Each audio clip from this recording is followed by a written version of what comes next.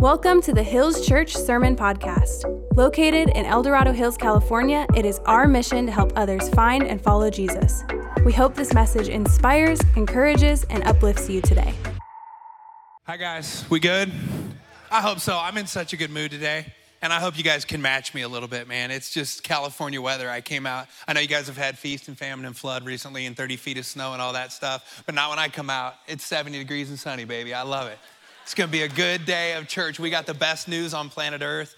Just listening to you guys sing about the name of Jesus, the name that is above every name. It's cool to do it alone, like in your car and stuff or wherever you worship, but when we come together and do it, there's just something beautiful about it. And so you got hyper Chad today, so bear with me. I'll try not to talk too fast, but I will just be me. God, just make me me, amen. But we are in a series, and I love it. When Pastor Jonathan told me about it, I was super excited because it's just a cool thing called Letters to Our Younger Self. And I'm gonna do what we just did, so it's gonna feel weird. It's like, we just prayed.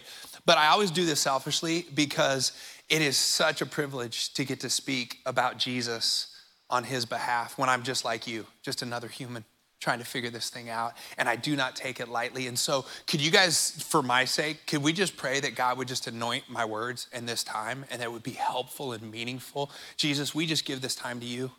Jesus, I love you more than anything on earth. I have seen your faithfulness. I have tasted and seen how good you are. And I want some of that spirit, that gratitude that I have, I want it to come out in the message today. Jesus, I also ask that you'd help me to make this very practical and very helpful because this subject matters, this issue matters to us. So Jesus, we give this time to you and we pray it in your precious name. And everyone said, amen. So several years ago, famous author now by the name of Malcolm Gladwell wrote a book called The Outliers. And the thing that's probably most known from that book, I mean, it's full of gems, but the thing that's probably most talked about from that book is his theory that he presented about the 10,000 hour rule. You guys, any know what I'm talking about? He basically said this: if you want to master anything in life, and it's a bit of an arbitrary number, but it seems to be the average. If you want to master anything in life, you're going to have to devote at least 10,000 hours to it before you could even be considered a master of it. And the reason I say that is because when I preach, I consider myself at best a jack of all trades, master of none. I come up in whatever subject I've been given. I try and study the text. I try and fill the text. I try and pray through the text. But I'm not a theologian. I haven't studied any particular part of the Bible more than others. And so it's weird because this week, as we get into Letters to Our Younger Self, it's the only time this year that I will get to preach as a master. Because this subject, I've got my 10,000 hours in. Now, before some of you, I know what you're thinking, well, that's pretty braggadocious of you, Pastor. You heard what we're talking about today, right? The 10,000 hours? Yeah, we're talking about worry and anxiety. I'm not proud of that, but I had a hunch when I knew what I'd be talking about that I'm not the only master in this room.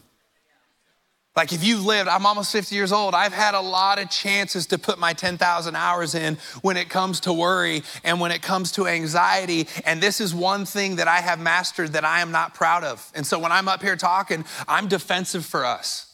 This is something I want us to unlearn. This is something I want us to deal with. If you were here last week, Pastor Jonathan preached an incredible message, and he started off by reading you guys a letter that he wrote to his younger self. I'm sure you expect me to do the same thing. It's not gonna happen.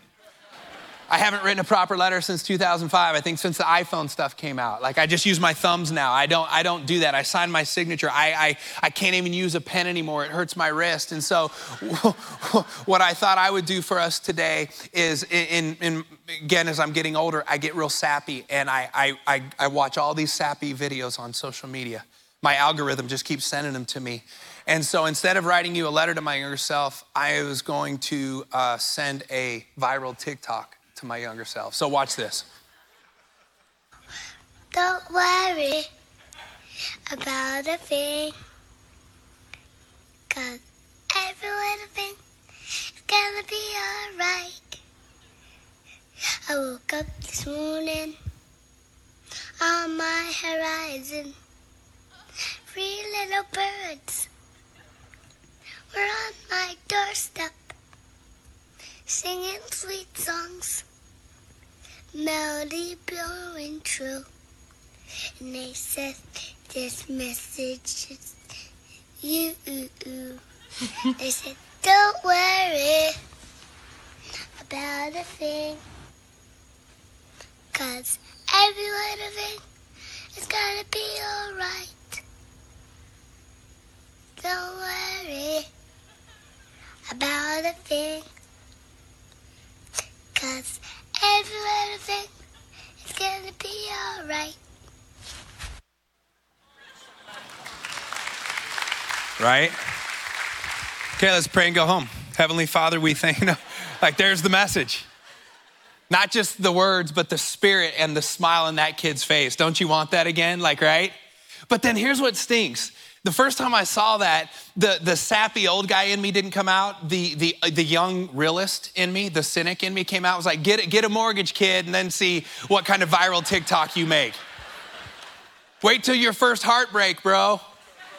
Then let me know if you're gonna come around and sing that song, right? I appreciate that Bob Marley wrote that song, but then the realist in me goes, Bob, how high were you when you wrote that song? I wanna hear the song you write when you're coming down from that high, to balance it out a little bit, right? You hear that, don't worry. We all want that. We all want the spirit of that little kid. I do. The purity of it, the naivety of it, the innocence of it, right? We want that, but you live enough life and you go, come on, that's cute, but that's not possible.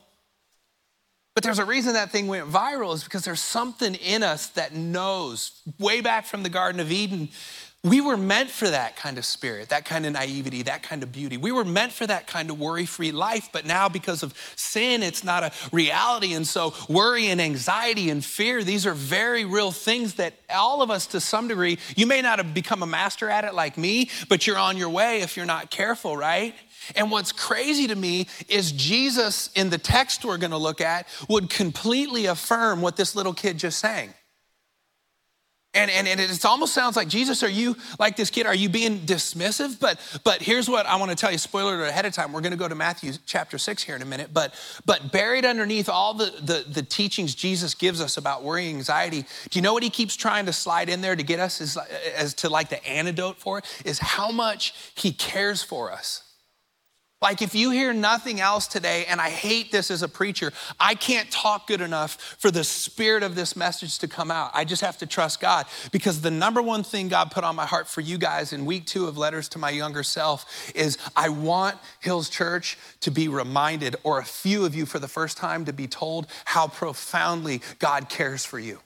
On your best day, on your worst day, on the ugliest season, you are so deeply cared for by your God. In this whole text, Jesus is like going, oh, if you only knew how much I care about you. And if you only could remember that I am in charge of all things, if you could only remember that not only did I create it all, I owned it all, there would be such a divine poise that could come over and blanket and wash over our hearts again, so that we could walk away from worry and into more of the fullness of life. But I try and be poised and smooth by the time I get up on stage so that I can present the gospel well. But you got to understand, let me tell you something about preachers. All week they're a hot mess. And if they act like they're not, they're lying to you.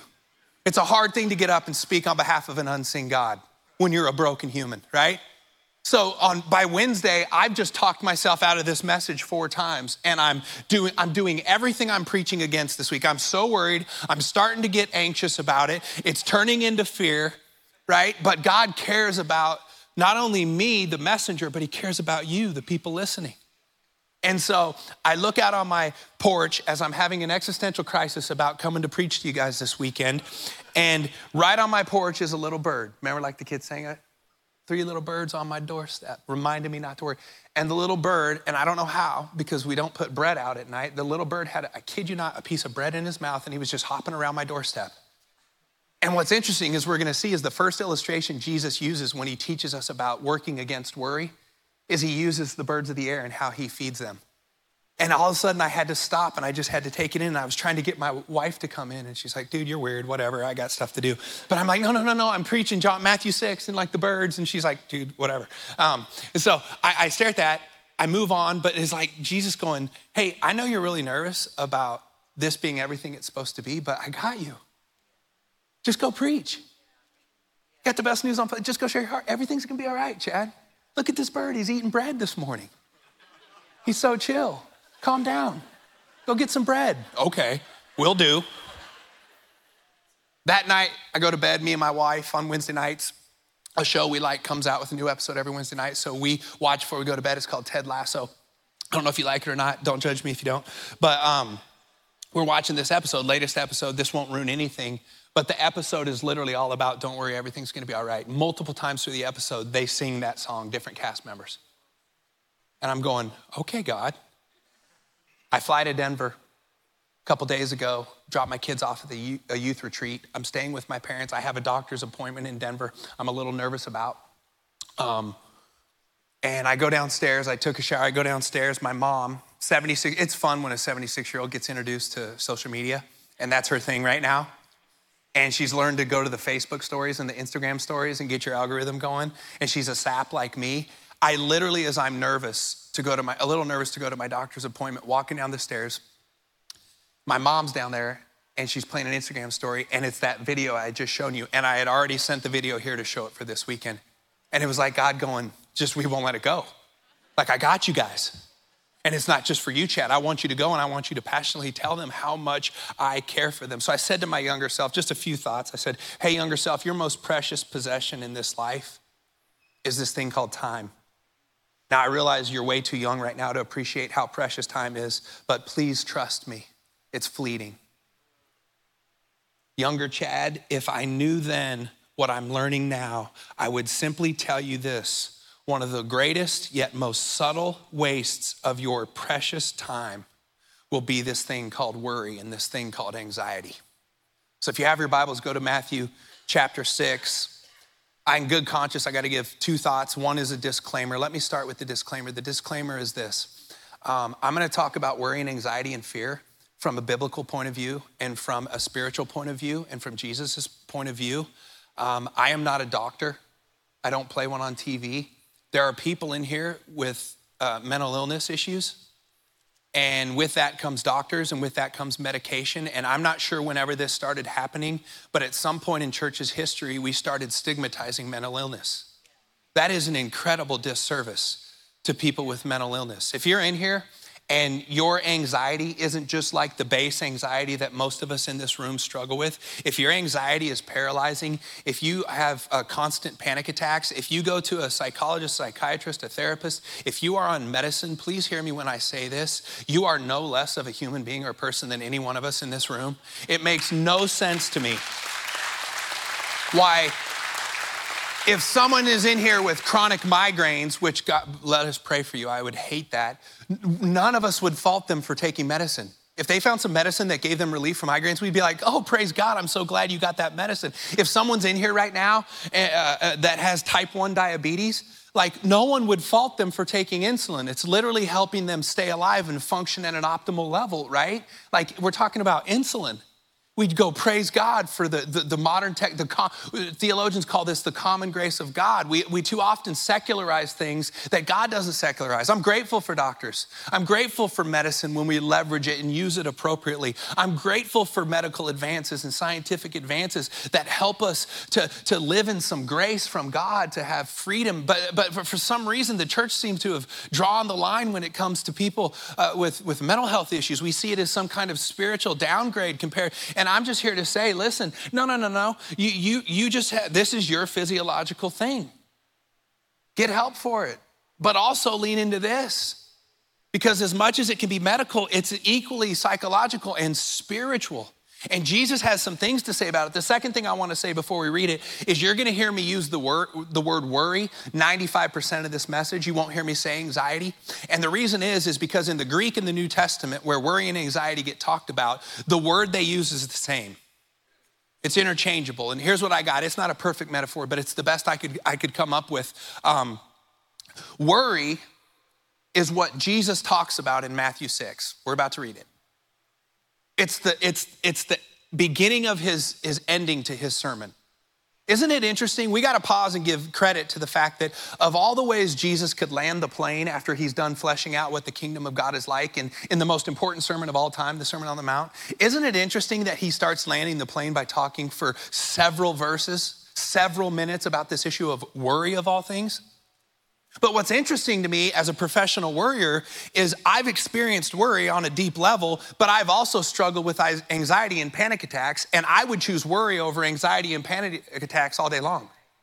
Now, here's what's interesting. You know what I would choose or choose less than all of them is this thing called fear. That's the ultimate currency of the kingdom of hell. Nothing will paralyze you and rob from you and your life and your destiny, and God's call on your life more than fear. It just paralyzes, right? So why does Jesus choose worry over anxiety specifically, or even more importantly, fear? And here's what I believe. Worry is the infantile stages of fear.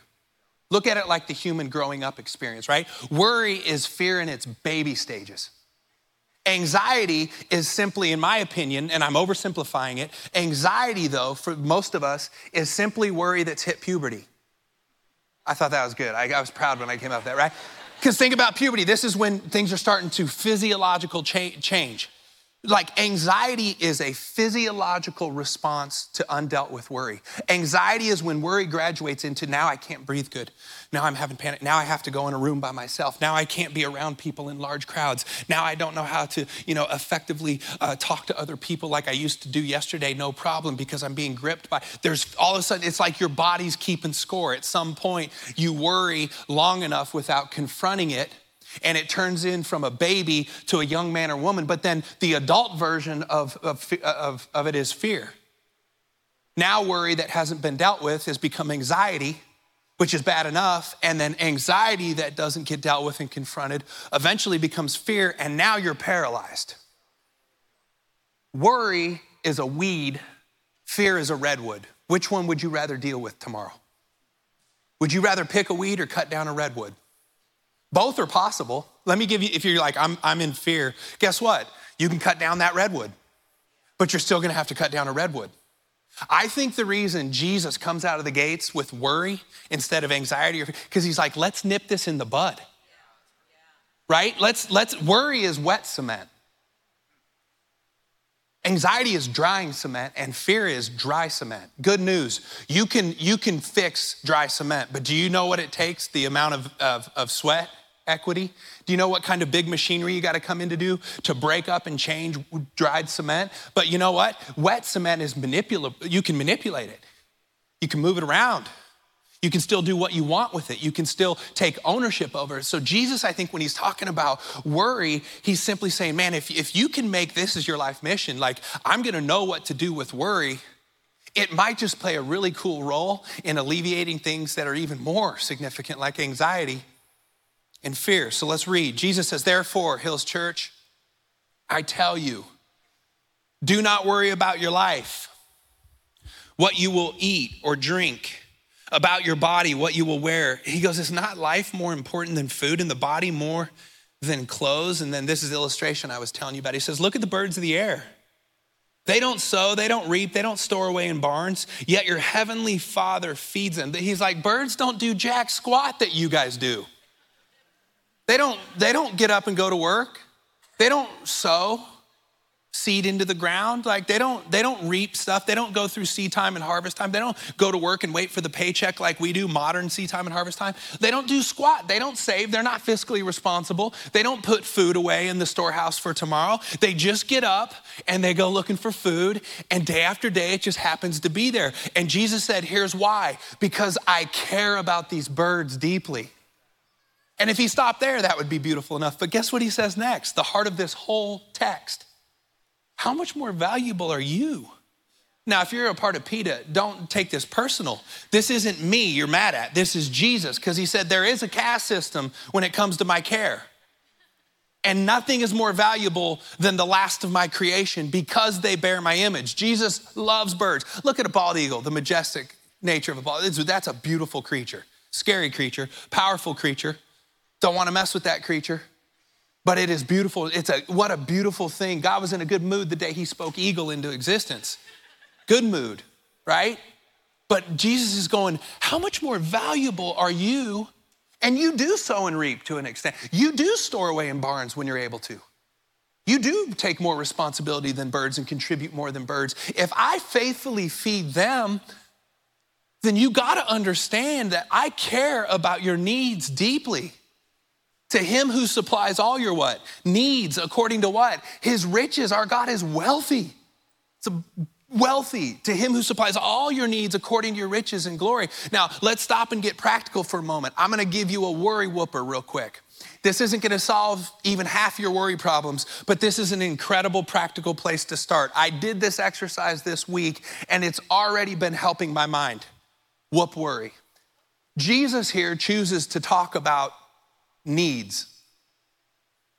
Food, some of the most fundamental basic needs of life. Food, clothing, right? He doesn't one time mention wants.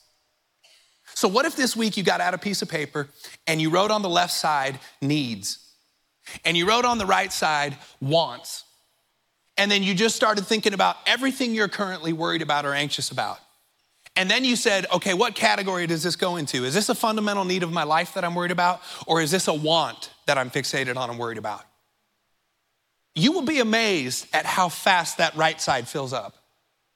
How many worries are want-based, not need-based? Now, hear my heart when I say this. God is into your wants. Now, not all of them are holy yet, which is why there might be some delays on those things.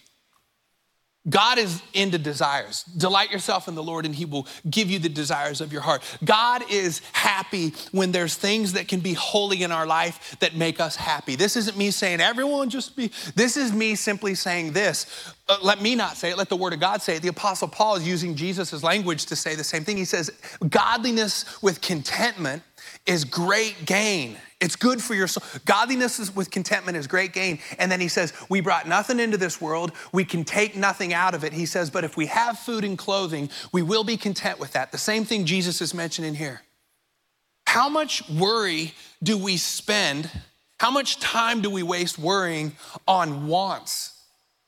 Most of which are out of your control, at least the time frame on them, if you're trusting God for those wants and not your own self.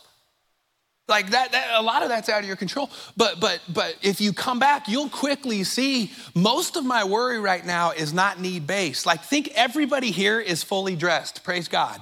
Wouldn't be good if that wasn't the case. You're dressed right now. Y'all have $5, $6 gas out here. You all had gas to get here to church today, right? If you're a breakfast person, and that's your thing, I'm guessing you had a little brekkie before you got here today. Good for you. Like when it comes to fun, the most fundamental thing on planet Earth that you can live the least without is breath. Everyone in this room, as far as I know right now, is breathing. I'm a little out of breath from walking back and forth, but I'm still breathing. And Jesus is going, listen, most of your worries in this life are gonna be from things that are so far out of your control. And secondly, most of them won't even end up coming to fruition. So just start with going, how much of my worry is want-based? I'm gonna start speaking to that. I'm gonna start confronting that. I'm not gonna quit having wants. That's a human desire. God gave you that desire. Don't apologize for it. But it will not be a fixation of mine that keeps me from enjoying today because I don't yet have what I'm hoping for tomorrow. Tomorrow we're going to read Jesus say, will take care of itself. So I'm going to be grateful that today I got up and I had food and I had clothing and I got to take a shower. And I had a car that could drive me here. And most of you have houses for your cars. They're called garages. What a beautiful thing, right? Like I'm gonna start fixating on the care and the provision and the goodness of Jesus. So while things still may be lacking, they don't have to waste all of my time today. He goes on to say, can any of you by worrying add a single hour to your life? I bet the Greeks in the crowd would have loved this. All the philosophers, right? He's getting all existential with them. Can any one of you, by worrying, add a single hour to his life? ? Everyone knows the answer to that. No. That's breaking the laws of science. Jesus is sounding facetious here, but you know what he's really doing? He's trying to let your heart off the hook. He's trying to give you some grace and care here. He's going, listen, if I knew worry had any qualitative value for you and for your life, I would give you permission to do it. But instead, I'm gonna repeatedly tell you not to do it. And when you're tempted to do it, which is gonna be, listen, I love what Max Lucado says, worry and anxiety is gonna be a problem the rest of your life, but it does not have to be a prison, right? Because our rabbi says you don't have to do it. So it's like, okay, Jesus, but Jesus is going, listen, if there was any qualitative value in worry, I would give you permission to do it. I wouldn't speak so boldly to you at the end of this message, but this is what he says. He goes on to say, why do you worry about clothes? He just keeps illustrating it. See how the flowers of the field grow? They don't, again, like the birds, they don't do jack squat. They just exist. They don't labor, they don't spin, and yet I tell you, not even Solomon in all his splendor was dressed like one of these. If that is how God clothes the grass of the field, which is just here today and then tomorrow thrown into the fire, will he not much more clothe you, O you of little faith? He's sitting there trying to say it again. Do you know how much I care for you? If I dress the lilies of the field that beautifully, and they're lilies. I mean, how much more do I care about my image bearers?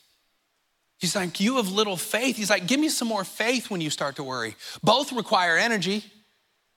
I remember when I realized that one day, 10 years ago, it just hit me. Faith asks no more energy of me than worry does. Why not put it to faith? Why not put it to expectancy? Both are gonna demand some energy of you. Both are gonna demand some intentionality of you. Both are gonna ask your mind to start going to work. When you're starting to worry, you just say, no, I'm gonna put it towards faith. That's why we renew our minds. That's why we pray the word of God. That's why we memorize the word of God. That's why we go to the promises of God. That's why we come to church and sing together the character and the goodness and the promises of God. And it's not just some religious activity. It's us going, no. I've got tons of worry leading to anxiety and fear, and I'm gonna sing my way through that. I'm gonna sing my way back to faith. I'm gonna pray my way back to faith. I'm gonna speak truth over my life back to faith. He goes on to say this. I don't know what he's saying because I can't read. So do not worry, Hills.Church, saying, what shall we eat or what shall we drink or what shall we wear? He's like, the pagans run after these things. The people that serve false gods. That sounds harsh, but that was a common term for people who serve false gods. Jesus going, I'm the one true God. We sang about it. The name above every name. I am the one true God. I am the way, the truth, and the life. You know how crazy worry and anxiety and fear this is the most extreme act of chaos. Do you know in the ancient world, they used to sacrifice babies when there was a drought in hopes that would appease the gods and the gods would bring rain so that they could, it's like we got to give up a few to get a bunch. That's what worry that leads to anxiety, that leads to fear. Those are the type of systems even religion will create. It's just crazy. They're sacrificing babies to try and get gods to make it rain. These aren't true gods. Jesus is going, the pagan, there's gotta be something that differentiates us from the rest of the world. And Jesus is going, the pagans act like that, but listen, you don't have to act like that. Just do this. Because the Father knows you already need him. Just seek first my kingdom. Just put me and my way of living and my principles and my loving commands, put them as in first importance as the best you can. Spend the rest of your life trying to do that. And then worry will start to dissipate, because when you put your life into God's kingdom, God pours his kingdom into yours. You understand that? You take care of God's business. God starts to take care of your business. He says, all of these things will be given to you as well. And then he says something that I'll camp on for the rest of my time. Therefore, do not worry about tomorrow. For tomorrow will what? Worry about itself. And then it says something so important to end this little diatribe he went on as he's concluding his sermon. He says, each day has enough trouble of its own. Can I get an amen? Right? And so much worry. Here's what that's such an important statement. So much of our worry, if you're honest and if you do a little charting of it, is past-based or future-based, not today-based. Jesus says, don't worry about tomorrow. He says, it's gonna have enough trouble of its own. It'll worry about itself. Because guess what? Jesus is saying, I'm in tomorrow. You're not. That past that won't shut up, that past divorce, that there's still shrapnel from it, and so there's all kinds of worry and anxiety from something that is in the books, it's done, you can't get it back. Like I understand why you would want to get worried and anxious about what's already been, but it's already been, and guess what? You can't go back to the past. No one has a flux capacitor here. No one here is named Marty. Well, you might be, you know what I'm saying, Back to the Future? Sorry, it's a great classic movie. I'm kind of disappointed with you guys right now. Amazing movie. Like, can I give you some good news? Here's what the Bible tells us Jesus is doing right now actively in your past, working all things together. All things, which means the bad, the regrets, the failures, the successes, the beauty, the brokenness. He's working all things together for your good, according to those who love him and are called according to his purpose. You understand that? You can do nothing other than learn from your past. Nothing. That is what your past is here for. That's what history is here for, to simply learn from. And if it's past failures and regrets that are the key to your worry and anxiety, Jesus is going, listen, it's my work on the cross that has freed you up to let your past simply be a teacher now, not an indictment. The only thing that is real today, Hills Church, is today. Listen to what it says in Revelation chapter 1 and verse 8. This is my next point, which is your soul and your spirit and your body were designed for 24-hour cycles of grace. That's it. Please hear me when I talk now. This is the most important part of the message to me today because this revolutionized my pursuit to worry less. Hasn't fixed everything, but nothing has helped me more than when I got a revelation of this. Revelation chapter 1, verse 8. I am the Alpha, God says, and Omega. That's Greek for I'm the beginning and the end. This is a Bible way of saying God is omnipresent. He's everywhere all the time at once. We're not, right? We're bound by the space-time continuum. We're bound by dimension. He's saying, I'm the God who is, that's today. That's a good thing. That's what we're a part of. I'm the God who is. I'm the God who was. That's past, and I'm the God who is to come. And I would simply say this, the lane God has asked you to steward is just one of those three. You are to steward and be interested in the God who is. Learn from the God who was. Draw hope from the God who is to come, because we got tons of good news about that. But your main focus is the God who is, because the only thing that is real right now is today. Past is in the books, future's not here yet. Why would you spend tons of time fixated and worried on the past or on the future? Anxiety is the diet of those fixated on the future, the what ifs. Condemnation is the ultimate diet of those fixated on the past. Neither of those are from God. Neither of those are the heart or the voice of God, anxiety or condemnation, right? So God says, you live in 24-hour cycles. We see it all through scripture. This sounds all Buddhisty. Chad, you're getting kind of Buddhisty on us or self-helpy with your tropes right now. But here's the big Lebowski today. I'll say it proudly. Be in the now, man. Why? Because it is a profoundly Christian ethic. I'm not letting the Buddhists hijack it, and I'm not letting the self-help people hijack it. Being in the now is a profoundly Christian ethic. Here's what I mean. The first lesson God puts Israel through when they get saved from Egyptian slavery, which is a national picture for us of what our salvation looks like. The first lesson God gives them is the lesson of what? Manna. You get food for one day, because I'm going to get you to a place not in need. I'm going to get you to a place where your wants are finally met. It'll be the first time in about 500 years. I'm going to take you to the land of milk and honey. But if you do not first learn to trust manna, if you don't learn to trust to be present in today, you will go and make idols out of that milk and honey. I'm not sending you right to the promised land from your salvation. I'm going to first teach you the most beautiful thing that will serve your life so well, trust. I need you to know how much I care for you. It will serve you so well on those seasons when surplus and milk and honey does come your way, where there's extra left over. That won't distract your life from me. It'll just enhance it. It won't turn them into idols where you start to slowly worship them instead of worship me and get addicted to those milk and honey instead of the giver of milk and honey. But what I need you to do first is I need you to wake up every day and just know I'm only dropping out of the sky one portion's worth for each family. And you're gonna wake up again the next day and I'm gonna do it again.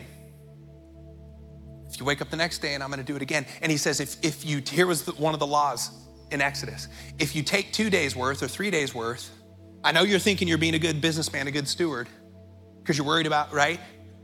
If you do that, all of it's gonna spoil. You're not even gonna get today's. If you try and work into the future too much, you're actually gonna spoil the only thing that's real, which is today. So let the God of manna be the God of manna. This doesn't mean you can't plan for your future. God, the Bible tells you to. I wonder how much of worry comes in people's lives because of lack of planning. Planning's not bad. But Solomon says, to man belong the plans of the heart. So plan, but what? God determines the steps. Hold those plans real loosely. Or those plans are actually gonna turn into worry when you see that the time frame didn't turn out the way you wanted it to. You know what I'm talking? Some of the worst decisions I've made people make relationally is because they started to distrust the time frame instead of just being in today in their singleness. I was working with a girl when I was in my 30s as a pastor and some young adults, and this one girl, one night after a service I did, was freaking out about a heartbreak she just had, and it just went super bad. How did I not see this coming? And all her friends were whispering in my ear. We were telling her the whole time, the dude's crazy. But apparently the guy was a Greek god, taller than everyone, just, stud, whatever. And she just was so tired of being the bridesmaid and not the bride. Any single ladies in here, you feel that? And you're starting to fixate on, and so what she ended up doing in retrospect was she started to take relationships into her own hands. That's a deadly thing to do. Just the most complex things we as humans have been given, relationships. And so she started missing and ignoring a lot of red flags from a guy that was not good for any girl at that point, right? But she's sitting there, she's tired of trusting, and she's worried. So now her worry is starting to speak to her actions. She's looking at this guy and she's telling her friends, but look, he's gorgeous. He's got 6 visible abs. And her friends are like, and 0 physical jobs, right? And she missed it, and she got a huge heartbreak. And it started from like trying to get too far into the future and playing the what if game. That is the worst phrase when it comes to worry in human history. What if? Waste, you know how much I wouldn't love to have the stats on this, but I'd be interested to know how much time I've wasted worrying about what ifs. And I'd love to know about how many of those what ifs never even came to fruition. And even if some of them did, I'm still here. I'm preaching today. I'm alive. I'm on for another day. So you have been graciously given by God permission to fixate on 24 hours. Steward 24 hours. You can reflect on beautiful things in your past, learn from bad things in your past. You can get excited, vision-filled, and hope-filled about the future, but it's out of your lane to fixate either place. God is in your past. God is in your future doing what? Making all things new. For whatever he's up to in the future, we know this, he is making all things new. His kingdom will come to pass. The gates of hell will not prevail. It doesn't matter what's going on right now. It doesn't matter what's happening on the globe. It doesn't matter who's in office or not in office. It doesn't matter how our nation's doing. He will get his way in his sovereignty. Like he's making all things new. He cares about your future. He deeply cares so much about your past, right? That he's there right now, working all of it out for your good. If you just love him, submit to him, and are called according to his purpose. God's mercies are new. How often? Every 24 hours. Lamentations chapter 3, the psalmist said this, today I will rejoice in the Lord today and be glad in it, right? Like that's a promise. This is the day the Lord has made. That's not Buddhist. Being in the now, that's the psalmist going, no, today's the day, not yesterday, not tomorrow. Those things don't exist. Those things aren't real right now. Today is the day the Lord has made. So you know what I'm gonna do? I'm gonna choose to rejoice. I'm gonna choose to re-up on joy instead of worry and anxiety. I'm gonna spend my energy in those directions. It's not always easy. I struggle with it, but I am on a mission to try and some degree master this before I breathe my last. Jesus loves me if I don't master it. Jesus loves you if you don't master it. Jesus loves with you if you're plagued with worry the rest of your life. He just doesn't want you there. I don't want you there. I don't want to be there. He cares about you too much. He's got too many good things for you to waste time on worry.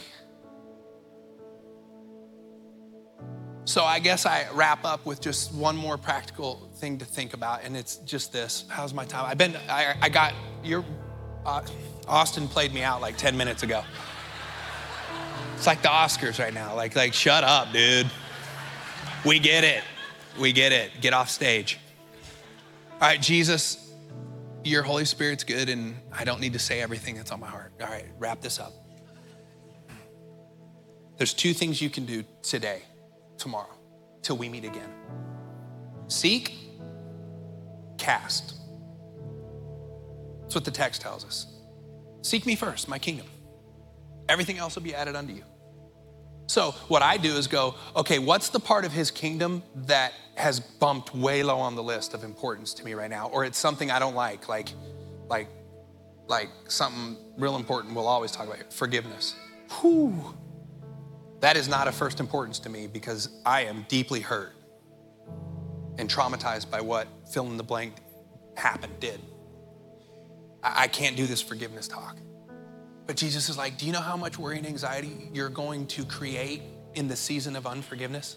I'm not telling you to forgive because I'm super hard on you and I want things to even be harder. It's not because I'm not interested in the hurt and pain and trauma that person gave you. I want freedom for you. And if you sit in this unforgiveness too long, it's going to fester and it's going to create all kinds of mental, spiritual, physiological responses that do not serve you well and do not make my Father's heart happy. So please trust me. I know the world thinks this is crazy, but forgive your enemies, love your enemies, pray for those who persecute you. Let it go. Here, let me tell on myself. My biggest worry in life of my 10,000 hours has been finances. Anybody else struggle with that? Just me? No, come on, it's most of us. Not all of us. If you're rich, good for you, whatever, give me some. But for me, it's been finances. But can I tell you the game changer? For me, this isn't a money talk. I'm just telling you my testimony.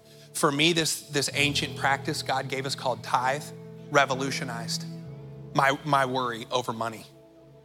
There is something so powerful when a human takes 10% of their hard-earned thing and says, the first of it goes to God. It's so stupid on paper. And it's so powerful when it's practiced. It used to be filling out checks, putting them in the offering. Now it's hitting the return button because it's all, online now for most of us.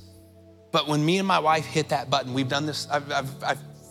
I haven't done much faithful for 30 straight years, but I have faithfully tithed in wealthy seasons, in land of milk and honey seasons, and in desert seasons. One thing I've not wavered on is the tithe. Do you know why? Because finances will drive this guy right here crazy and rob me of so much joy and waste so much time in this life because I'm just not that good at it. And so you know what I've said? Jesus gave me a kingdom principle that opens doors in his kingdom. Maybe not in this world, like opens doors in his kingdom. So me and my wife and me and my family, we are gonna take the first 10th that we get and it is just going right back to God because the truth is 100% of what I made that week was only because of the goodness of God. Because without breath, without legs, without the ability to sweat, God gives us all gifts that we get to help to serve humanity. He gave me a few. He's let me earn a living from these gifts. Like, this is not my money. This is God's money. So what I'm going to do is to show them it's his. I'm not going to just talk like it is. I'm going to show them it's his. And then when I start to freak out about some impending bills or a season that's a little slower than other seasons, I get to come back with confidence and go, I put your kingdom first, God. This is on you. Father, the one who cares for me, this is on you because I put this thing first. Now, yours may not be money or tithe or anything, but what's yours? Find something in God's kingdom that has bumped low on the list and go, man, think about how much worry and anxiety that's cost you putting it that low on the list. Don't beat yourself up of why. Don't waste time doing that. Just simply go, God, help me to have the grace and courage to bump this thing back up. So seek. And then lastly, cast. Not my words, the word of God. We're going to get this in 1 Peter chapter 5, verse 7. Now, when I read this one-liner, I want you to understand who's saying it. It's the Apostle Peter, but it's not the young, zealous guy who overspeaks and gets in trouble all the time. Peter, that we preach most of our messages about, he's a sage now. He's really close to martyrdom.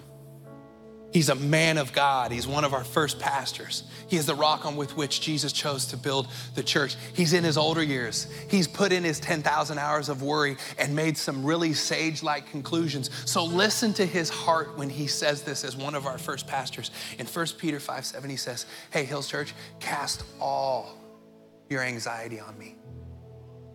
What's the motive? He cares for you.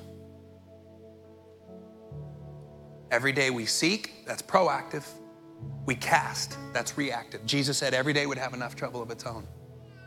So when trouble comes today, tomorrow, whatever it is, stop and train yourself to stop and immediately cast while it's still wet cement, while it's still a weed, I'm gonna stop and I'm gonna cast that thing. Why? And when I'm doing it with confidence, expectancy, faith, and boldness, because I have a God who came to earth and told me in a sermon how much he cares for me. And then if I didn't believe it in his sermon, because pastors are hard to trust sometimes when they're talking, he actually got up on a hill called Golgotha and shed sinless, innocent, divine blood for the redemption of my sins, and so that I could be made whole again, and so that death wouldn't be my final thing. He conquered it all, proving how much he cares for me. If you couldn't believe him in the Sermon on the Mount, believe him when he's literally on the mount getting crucified, because he just loves you and me so much. You are cared for right now. I need to shut up. I've spoke my piece. Do you think I care a little bit about this? I love you guys.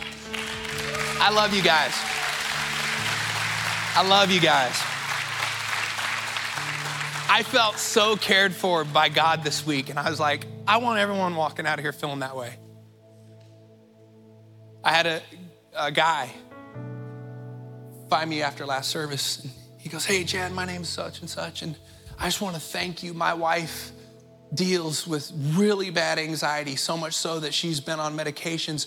We went to the pharmacist to get her medications this weekend, and it was closed and we couldn't get it, and she's been 48 hours now without her medications, and it took everything for her to come to church, but she just knew she really wanted to come to church. And when you came out of the chutes talking about people with anxiety and people in the church that struggle with mental illness issues and people that are on medicine and not having a stigma, and then you started talking about worry and anxiety, it was like she has never felt more cared for by God and seen in her life, because the week she needed it most, you just happened to come, not only talk about it vaguely, but to honor and recognize the people who are actually on medicine because of some of these issues. And that was just God going, I told you how much I care for these people. I don't know what God's working in your situation right now, but I feel like those stories are probably in some way right now speaking and happening all over this room. How many of you right now would just by show of hand would say, I just deeply, deeply, deeply need to be reminded this week about how much God cares for me? Would you put up your hand?